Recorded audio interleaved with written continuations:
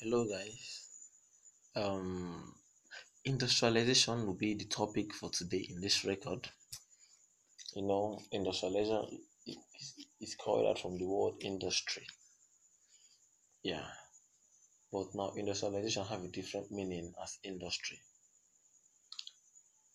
In definition, industrialization can be defined as the act or the transformation of a state, country, nation, village, community, transformation from what to the modern working pattern, or let's say the technical and mechanical pattern.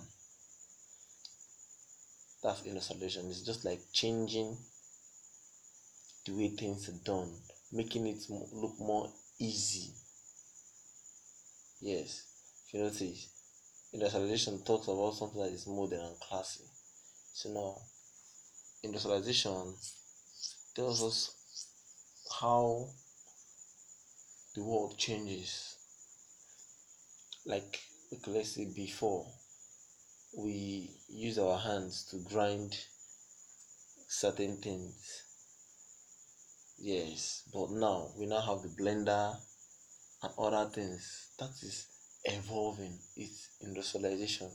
You are no more used to those old things.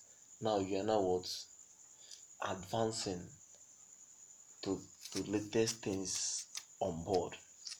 So now in industrialization, it is said or it is seen that the physical power or the physical human strength is being abandoned for what? For machines that will work, thereby causing unemployment for many people. Only people that will remain gainfully employed are those people that will be retained to control the machines. Instead of employing 30 people in a place, you can just put 2 people there, put a machine there, and it will do the work of 30 people. That is industrialization, doing things the easiest way. But the main advantage and characteristics of this industrialization is that it makes work easy and fast. Another advantage or characteristics is that it gives output, a large number of outputs. That is another advantage. I will not go too much on industrialization, but I hope this little we've learned will go a long way. Have a lovely day, guys.